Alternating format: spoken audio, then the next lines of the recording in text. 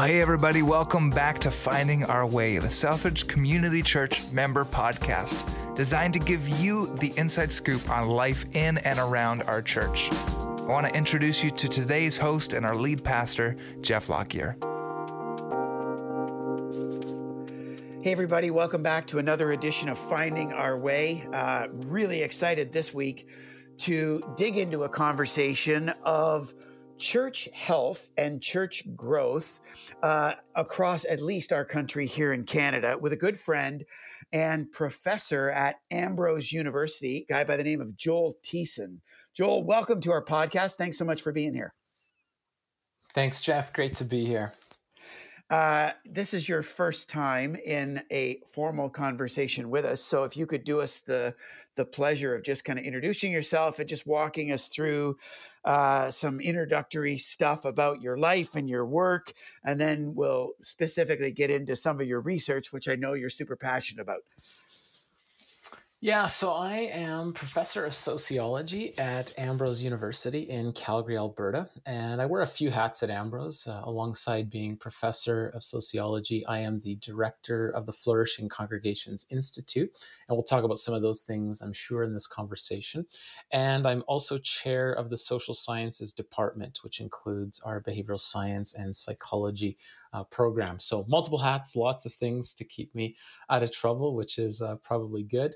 I grew up in Winnipeg, Manitoba. My father is a Baptist pastor, so I've grown up in the church, very familiar with many things in church settings and contexts. And then moved from Winnipeg to central Alberta, a little town called Lacombe, Alberta. Lived there for high school. And then after that, went to university at what is now Ambrose. I did my undergraduate degree here and spent some time out in Ontario then in Waterloo, where I did my master's and PhD in sociology and looked at all kinds of fascinating things related to religion and culture in Canada. So yeah, a few things about me, and now I hang my hat in Calgary and absolutely love my time at Ambrose and love living in Calgary. So to be clear, for those of us at Southridge, other than your handful of years in Waterloo, you're pretty much a Western Canada guy. I am pretty much a Western Canada guy. This is true. For better or worse, listeners can determine that. Is your hockey team like homegrown Winnipeg, or is it now more of Calgary centered, or where do you land there? Yeah, great question. So I grew up a Winnipeg Jets fan, and then in 1997 they moved. They moved the team out of Winnipeg to Arizona. So I tried to cheer for the Phoenix Coyotes for a few years, and it just wasn't working for me. And that coalesced with a time where I moved to Calgary. So then I became a Flames fan. So now I'm a Flames fan. I follow the Jets loosely. But my wife's a Maple Leafs fan, and so we have great rivalries in the house, I should say. Yeah, I was going to forgive you regardless of how you answered that question, but I just wanted to get a sense of the internal conflict of interest within you. So yes, that's funny. No, we track the long Stanley Cup clock, and it's a bit longer for Leafs fans than it is Flames fans these days. Just a bit for sure. Hey, you mentioned growing up as a Baptist pastor's kid. I know before we get into your research that all of what you do at Ambrose and all of what you do, especially with Flourishing Congregations, comes out of a personal heart in you for the church. Can you just give us a bit of history or kind of context for why the church itself matters so much to you? Yeah, this is something I think about a lot. And if the church lives into its fullest potential, and I know that's a big if, I think the local church is an embodied expression of the best that the Christian life has to offer. It's a place to encounter right relationship with this triune God, with self and with others and with creation. And I think those kinds of opportunities for a church to help foster and facilitate those things for people is just a beautiful thing. It's a place where we can grow into deep fellowship with God and with others in ways that are restorative and renewing and ultimately, I think, hopeful.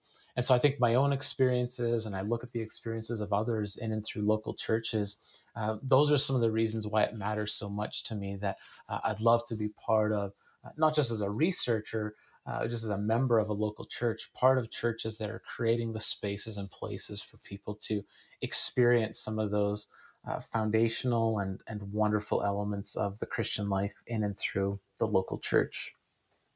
I know that there's been some discussion just about the condition of the church in our country, and really that's a lot of what your research has tried to focus on and to stimulate in the realization of the potential of the church. Just as a starting point, why would you feel that the church matters to the condition of our country, or for those listening from the States or elsewhere, to the condition of society? What do you see as the church's role?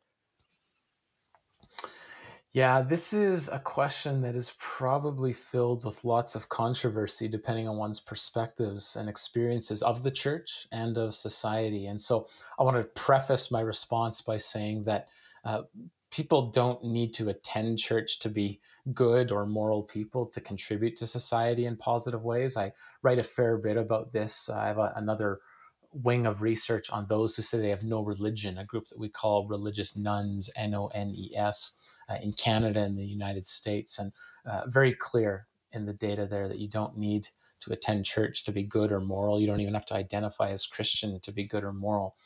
All those things said, I think research is fairly consistent in showing that those who attend church regularly, who are connected to a faith community, that there are a whole series of ripple effects, positive for neighborhoods and communities that they reside in, for charitable giving and volunteering, for a general degree of care and concern for the welfare of others. And I think churches can be a wonderful place to help foster and facilitate those things in ways that benefit society and communities and neighborhoods, all the while being mindful, and I'd be remiss if I didn't note this, that churches have also been problematic for communities. And we've seen this in our own Canadian history, and residential schools, for example, is just one of a list of examples. So we shouldn't have this naive kind of fairy tale image of the role that churches play for the condition of any given country.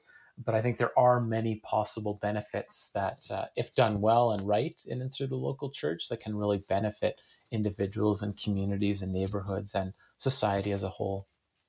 Yeah, I think this is where you and I have become kindred spirits and, dare I say, even friends over the last number of years, because certainly in our context, and even for me personally, a lot of what's driven me over the years has been what I've described as this Gandhi gap, where Gandhi says, I like your Christ, I do not like your Christians. Your Christians are so unlike your Christ, kind of representing that so much of our society, when they see or they understand the church, they see and experience something very different from what they assume or understand to be consistent with the character of the person of Jesus. And if we could just close that gap, if we could just present in individual Christ followers and in the collective family of God, body and bride of Christ, if we could present more of the historical and biblical Jesus to our world, there's this underlying sense that more of our society would run to him instead of from him and experience the new life that he died and rose again to bring. And so I appreciate you conceding the hurt and pain and kind of dark side, the shadow side of the church, but also really being a person who wants to lean into the potential of that and wanting to give your life to the potential of that, because I think that's where the hope of Christ and the hope ultimately of the gospel comes from, is followers of Jesus willing to continue to try to lean in to give Jesus, and Jesus through his redeemed people, a chance to incarnate the nature of God in the world, particularly in local settings in communities. And so I want to affirm that and say I appreciate that about you very much. And that's certainly what has made me want to hear more about your research, which, if I segue into that, then Joel, let's dive into the main event of the conversation, which is this this work you do with Flourishing Congregations. First of all, where did the Flourishing Congregation Institute come from? Yeah, so it started with some of my colleagues at Ambrose University as well as the University of Saskatchewan who were thinking about flourishing in other institutional spaces in society, particularly in school and educational settings. And they started to think about what would this look like in church settings. And so as they started to brainstorm these ideas, they had approached me as a sociologist of religion and said, what do you think about some of these ideas? What might an institute possibly look like? And so we began to collectively brainstorm some possibilities, in particular, an awareness that there's a lot of research out there on church decline, what's wrong with the church, why are people leaving, etc. And there's a lot of valuable research there and things to learn. I've contributed a fair bit myself to those conversations in Canada. But we have very little research and thinking and data on where are the signs of life and vitality, particularly in the Canadian church and Canadian data. And it was those kinds of realizations and conversations that, as a team, we started talking about what would it look like to have a research institute dedicated to Canadian congregations, Canadian data, where there are signs of life and vitality that hopefully could be of value to local churches, contribute to different scholarly discussions about congregational growth and decline and so forth. So those were the underpinnings to the institute that we are now actively involved in. So leading into what ultimately became a book that you released called Signs of Life that kind of presented the culmination of this phase of research that you guys conducted. Can you just walk us through the process of how this kind of at the time newly established Flourishing Congregations Institute started to conduct its research? What did you do when you wanted to ultimately learn about and categorize or summarize these signs of life in the church, at least in Canada? Yeah, one of the things you have to do in a project, an institute like this, is you have to be clear about your terms and what you mean by them and how people on the ground actually use them. And so we wanted to speak to church leaders and practitioners on this concept of flourishing congregations. What do people think about that concept? How do they use it and employ it in their own context? How does it play itself out? So we spent time going from coast to coast, from Vancouver out to Halifax, and we interviewed leaders of self-proclaimed flourishing congregations. And we wanted to know why it was that they thought they were a flourishing congregation and what they meant. And we spoke to Catholic leaders and mainline Protestant leaders and conservative Protestant leaders across these different regions and denominations to hear more about what was taking place in their church settings, how they were defining this concept. We spent some time in focus groups. So you bring 6 to 8 different church leaders together of different theological traditions, maybe different contexts, larger and smaller congregations, to hear how they were talking about and thinking about this topic relative to one another. We surveyed churches, over 250 churches, over 9,000 respondents, predominantly those who are in the pews. How are they thinking about their own church context? How do their perceptions and experiences compare with leaders in their church settings and so forth? So those are the kinds of things that contributed in particular to that book, Signs of Life, and have set us up well for the kind of research that we're now doing, which are case studies, more in-depth ethnographic case studies where you spend 6 to 8 months on the ground and you attend a bunch of services and you attend midweek gatherings online or in person, and you observe some of the different things that are happening in different settings within a church. So that's a long way of saying there's many different methods to try to fully understand and assess what is happening on the ground in different congregations across the country. And if people are wondering, you said you had to be self-described as flourishing to participate in this. I don't know if that's what got Southridge in the door, but I do remember talking with you and some of your colleagues about participating, and eventually drove up to Waterloo, I believe it was, and met with, was your colleague's name Arch? Yeah, that's right. That was Arch Wong, and spent Yes. probably an hour or so with him going through kind of the questionnaire and talking back and forth. And so for Southridge members listening who are wondering, hey, were we contributing to this? The answer is yes. And in some level, we're part of the lab rats that Joel and his team were researching and trying to discover where some of these signs of life were. So you go through these years of research and produce this resource. I guess bottom line, Joel, what would you say you learned the most, or maybe found the most interesting or surprising? Yeah, I mean, there's so many different elements. I would just say at a high level, a lot of debate over the relationship between flourishing and numbers. Like, do you need to be growing or do you need to be large in size in order to be flourishing? And I think we learned on the ground there's a lot of variation in response to that question. I think we realized that no church is flourishing in every area, despite the optics, externally or internally. And at the same time, it's very rare to find congregations who are floundering in every area. And what that suggests to us in part of our research is that there are different markers and signs of flourishing in different congregational spaces and other areas where they may not be flourishing. And there's an ebb and flow. There's a cycle to that, and I think we've seen this during the pandemic overall, where there's a increased signs of flourishing for some churches and diminished signs of flourishing in other areas. And it's a good reminder that congregational flourishing looks different in different contexts.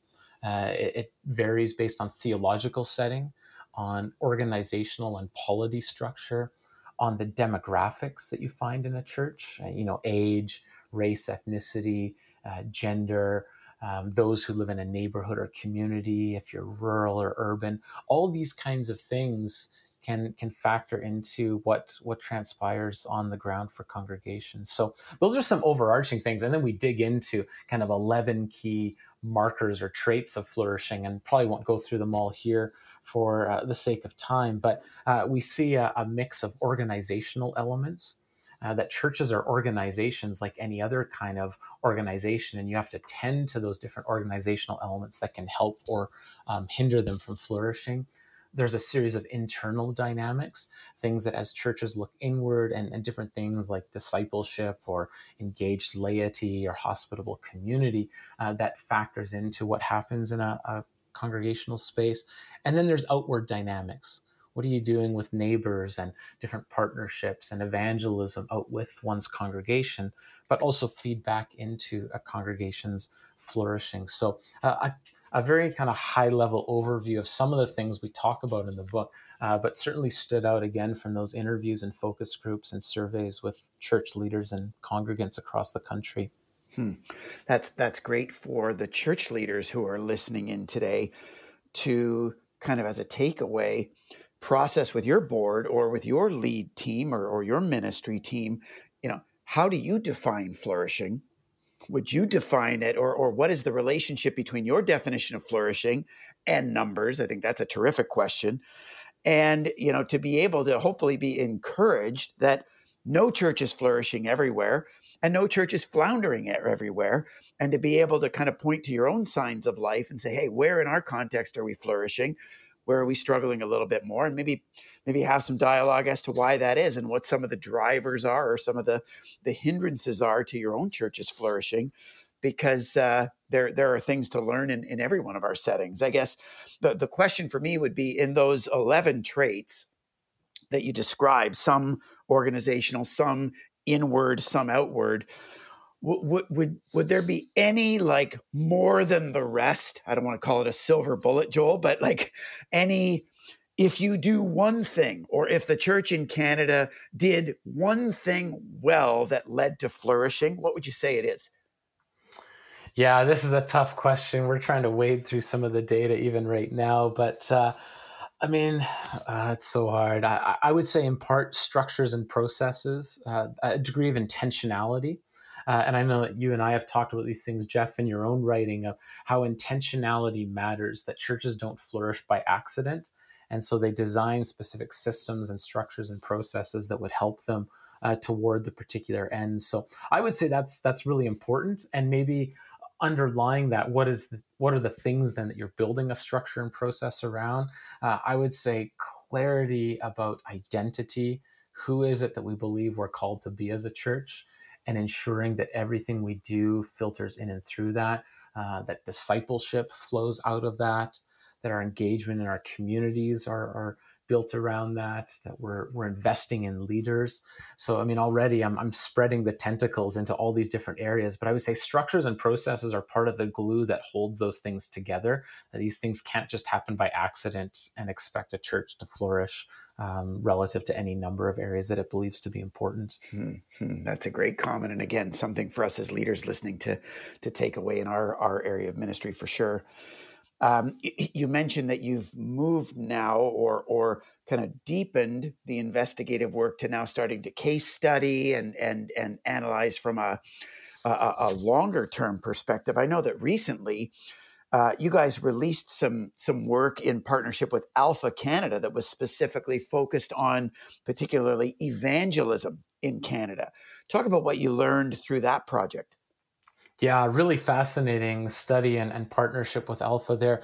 I would say one of the things to stand out to us was that, first of all, evangelism was not necessarily a priority for many different church leaders. This is based on a national survey with leaders in different theological traditions right across the spectrum, but that it wasn't necessarily a priority, though it was more of a priority in traditions that have a historic emphasis on evangelism, like we might imagine more conservative Protestant or evangelical traditions. But when it came down to the actual evangelism itself, a lot of people seemed more reticent to evangelize by telling others about their faith, and were far more comfortable by showing their faith to others. So, like, I'm nice to my neighbor, and I hope that my neighbor asks me why I'm nice, and I tell them that it's because I have Jesus in my heart, and like these kinds of things, versus actively telling them about the things that I believe or inviting them to church and those kinds of things. And so that was really interesting as a sociologist, because this difference between what we might call a more passive form of evangelism, of showing others, versus a more assertive approach of telling others, is quite possibly likely to yield different outcomes when it comes to evangelism. And I don't mean those terms in a pejorative way or a demeaning way if there's more passive approaches, but I think it's reflective of the Canadian society that we find ourselves in, that people are reticent to be too offensive, too exclusive, too discriminatory towards others by telling them what we believe, particularly if someone believes that they're right and another person's wrong when it comes to matters of salvation, etc. So that stood out, was quite interesting in our findings. Was intrigued to see that leaders tend to overestimate their evangelistic effectiveness in their churches versus what a lot of the best data would tell us about how effective churches are when it comes to evangelism. So a bit of a gap there between perception and reality. And maybe one final thing I would say that stood out in that project was how leaders had different conceptions of the aims or goals of evangelism. And as a sociologist, that matters to me, or piqued my interest anyways, because the particular aims or goals that churches are talking about evangelism and framing evangelism around will have a direct impact and relationship to the kinds of things that they're inviting members in their church to do or not do relative to evangelism, the ways in which they're framing it theologically and so forth. And so it's just a good reminder that there's a lot of diversity around this concept of evangelism. This isn't a one size fits all. There's different understandings or interpretations of what that concept means, and therefore what it translates into practice within local context. So a few of the things we saw in that study. Yeah, it was interesting when I first got a hold of this resource, appreciating just how much kind of in on the ground practical ways the reality of what gets measured gets done. And Yes. how you define success in your local context is often how you as a community or as an organization pursue. And so for us as leaders listening, like to go through that exercise as a team of how we're defining evangelism, how we're defining the outcome of effective evangelism is going to really determine what it is that we're pursuing as a ministry, where we may have never consciously thought about that because we probably in our own context never realized that there were potentially alternative or differing definitions of what evangelism is or what the outcome could be. Yeah, it's really important to stress that. And it gets back to the earlier conversation about intentionality, that churches need to intentionally articulate those things that are most important to them and to acknowledge that there will be diversity even within churches, among leaders, among members, and so forth. And I think giving the space for those kind of conversations can be quite helpful for churches who are trying to make some headway on those things that they believe to be important for them and their church at this particular time in history. For those of us listening, either Southridge members or leaders from other churches, by this point in the conversation, you're appreciating that Joel Thiessen has expansive perspective on where the church is at least in our country. And so I'm curious in these final minutes, Joel, to talk maybe a little bit more specifically about kind of the condition of things coming out of the pandemic. I know you and I were talking before we hit record about where we are in Alberta and Ontario in relation to coming out of the pandemic, so we could be in different places. But, we've all experienced this for almost 2 years here in Canada. What are you seeing as kind of the pulse of the church right now, real time, and some of the kind of high level or greatest challenges that we're facing these days? Yeah, I think some of the experiences are varied. And so we'll see some of the more doomsday reports, whether in the media or anecdotally, et cetera, of like church attendance is on the decline, or people aren't attending in person and they're not even following anymore online, or donations are down, or volunteers are down, et cetera. In some contexts, in many contexts, perhaps that is true. That is not the case in all contexts. You are finding some that are finding increased rates of giving and donations or volunteerism or engagement, etc. So there's a bit of a mixed bag there for sure. I would say a safe bet or assumption is those who are kind of marginally attached to local churches pre-pandemic are probably not particularly connected to churches any longer. Those who are actively involved pre-pandemic, for the most part, there are always exceptions, but for the most part, continue to be tracking with their local church, whether attending online, in person, etc. But I think some of the greatest challenges, maybe a couple I'll just highlight.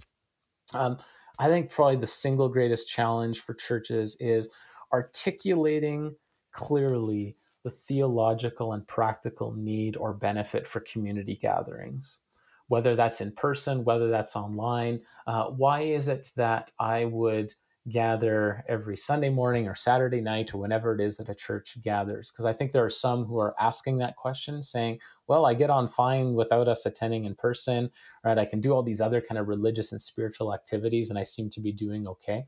So I think that's a really important theological point. I think second, how to draw in laity, members of one's church to be more engaged. And to keep them engaged throughout. And I think churches that have done that during the pandemic are probably faring better. And maybe one final challenge to give attention to is kind of this growing polarization or tension that exists relative to the ways in which we've responded to the pandemic.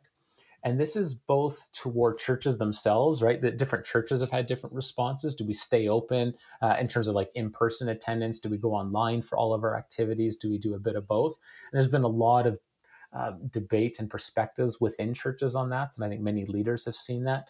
And then the larger conversation relative to government of what the government's role should or shouldn't be, and whether churches should or shouldn't be seen as an essential service. And those kind of polarizations and tensions, we're seeing this more in survey data of late, is real and alive and well, so to speak, on the ground in churches. And I think church leaders need to tend to those things, to be aware that they are present in every church, I would say, across the country, and try to delicately and carefully navigate those realities on the ground. Joel, there are so many of these things that I could spend a half hour on each question just digging in. I wish we lived closer, but I'll wrap up with sort of two final questions. I guess at one level, I'm just curious, with all of your perspective, How do you see the church, at least in Canada, looking differently in 5 or 10 years' time? And then maybe related to that, it might be the same question, but it might not. Um, what are you seeing it's going to take to best engage the emerging generation in the future of the church in what it's becoming?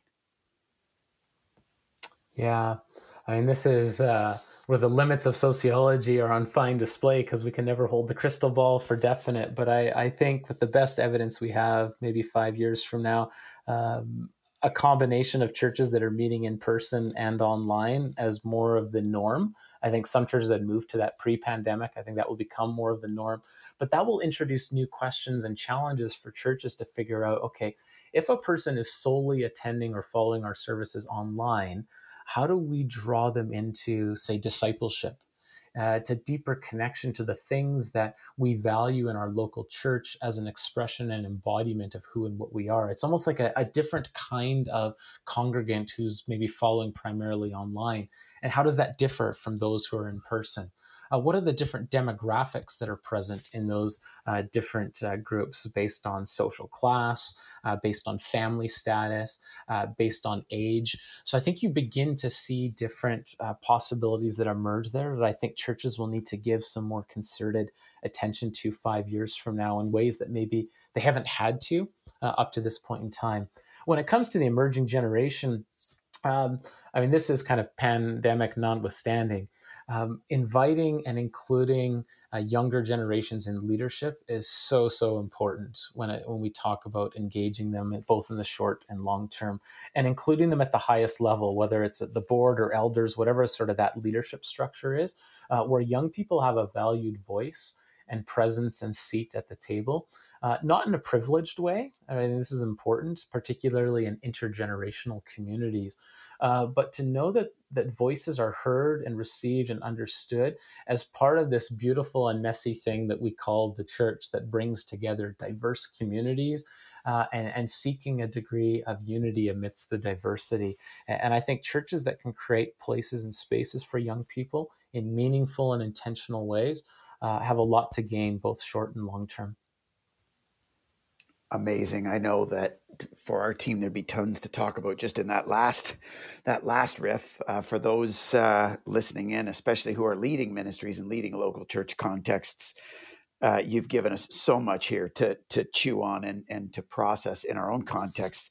I guess as we wrap up, Joel, any final kind of encouragements or challenges either to our local churches members and to the leaders from other churches who are listening when it comes to us really making the most of this year, especially coming out of the pandemic, kind of maximizing our impact and being able to be people and communities that flourish across our country in the year ahead? Yeah, I would say it is super important to listen well, to those in your congregation. What are their experiences like, perspectives, etc.? You don't have to agree with everything, but to listen well, get a good pulse of what's happening on the ground, not just during the pandemic, but anytime. To listen well to those in the community or neighborhood around us. To listen to the data. I mean, as a sociologist, I think empirical data can be quite helpful. It's not the end all and be all. It could be a really helpful tool. So listen to that. And above all, I think it's really important just to listen to God and listen to the Spirit for what He's inviting us into in this season of ministry in one's congregation, and to be attentive to the Spirit of God, to the particularities for one's church community for this time and this place. And so listening well to God, to the congregation, to data, to the neighborhood, I think can be a very helpful congregational practice at the best of time. Joel, thanks so much for being here. This has felt like a genie in a magic lamp experience where you've got one wish and the smart thing to do is to wish for more wishes. So I'll say I wish that we can do this more frequently. I also wish we lived closer, but I hope that we can do this more frequently and have a revisit maybe 6 or 12 months from now, just to find out more of some of the leading edge data and research and insights that you and the rest of your team at Flourishing Congregations have. But thanks so much for taking some time and sharing this with our local church and with our Leaders Village here out of Southridge. I really appreciate that. Yeah, thanks, Jeff. My pleasure, and look forward to doing it again. To all of you who are tracking with us today, really appreciate you giving us the time as well. And we look forward to seeing you in this environment again next week as we continue finding our way together. Take care, everybody.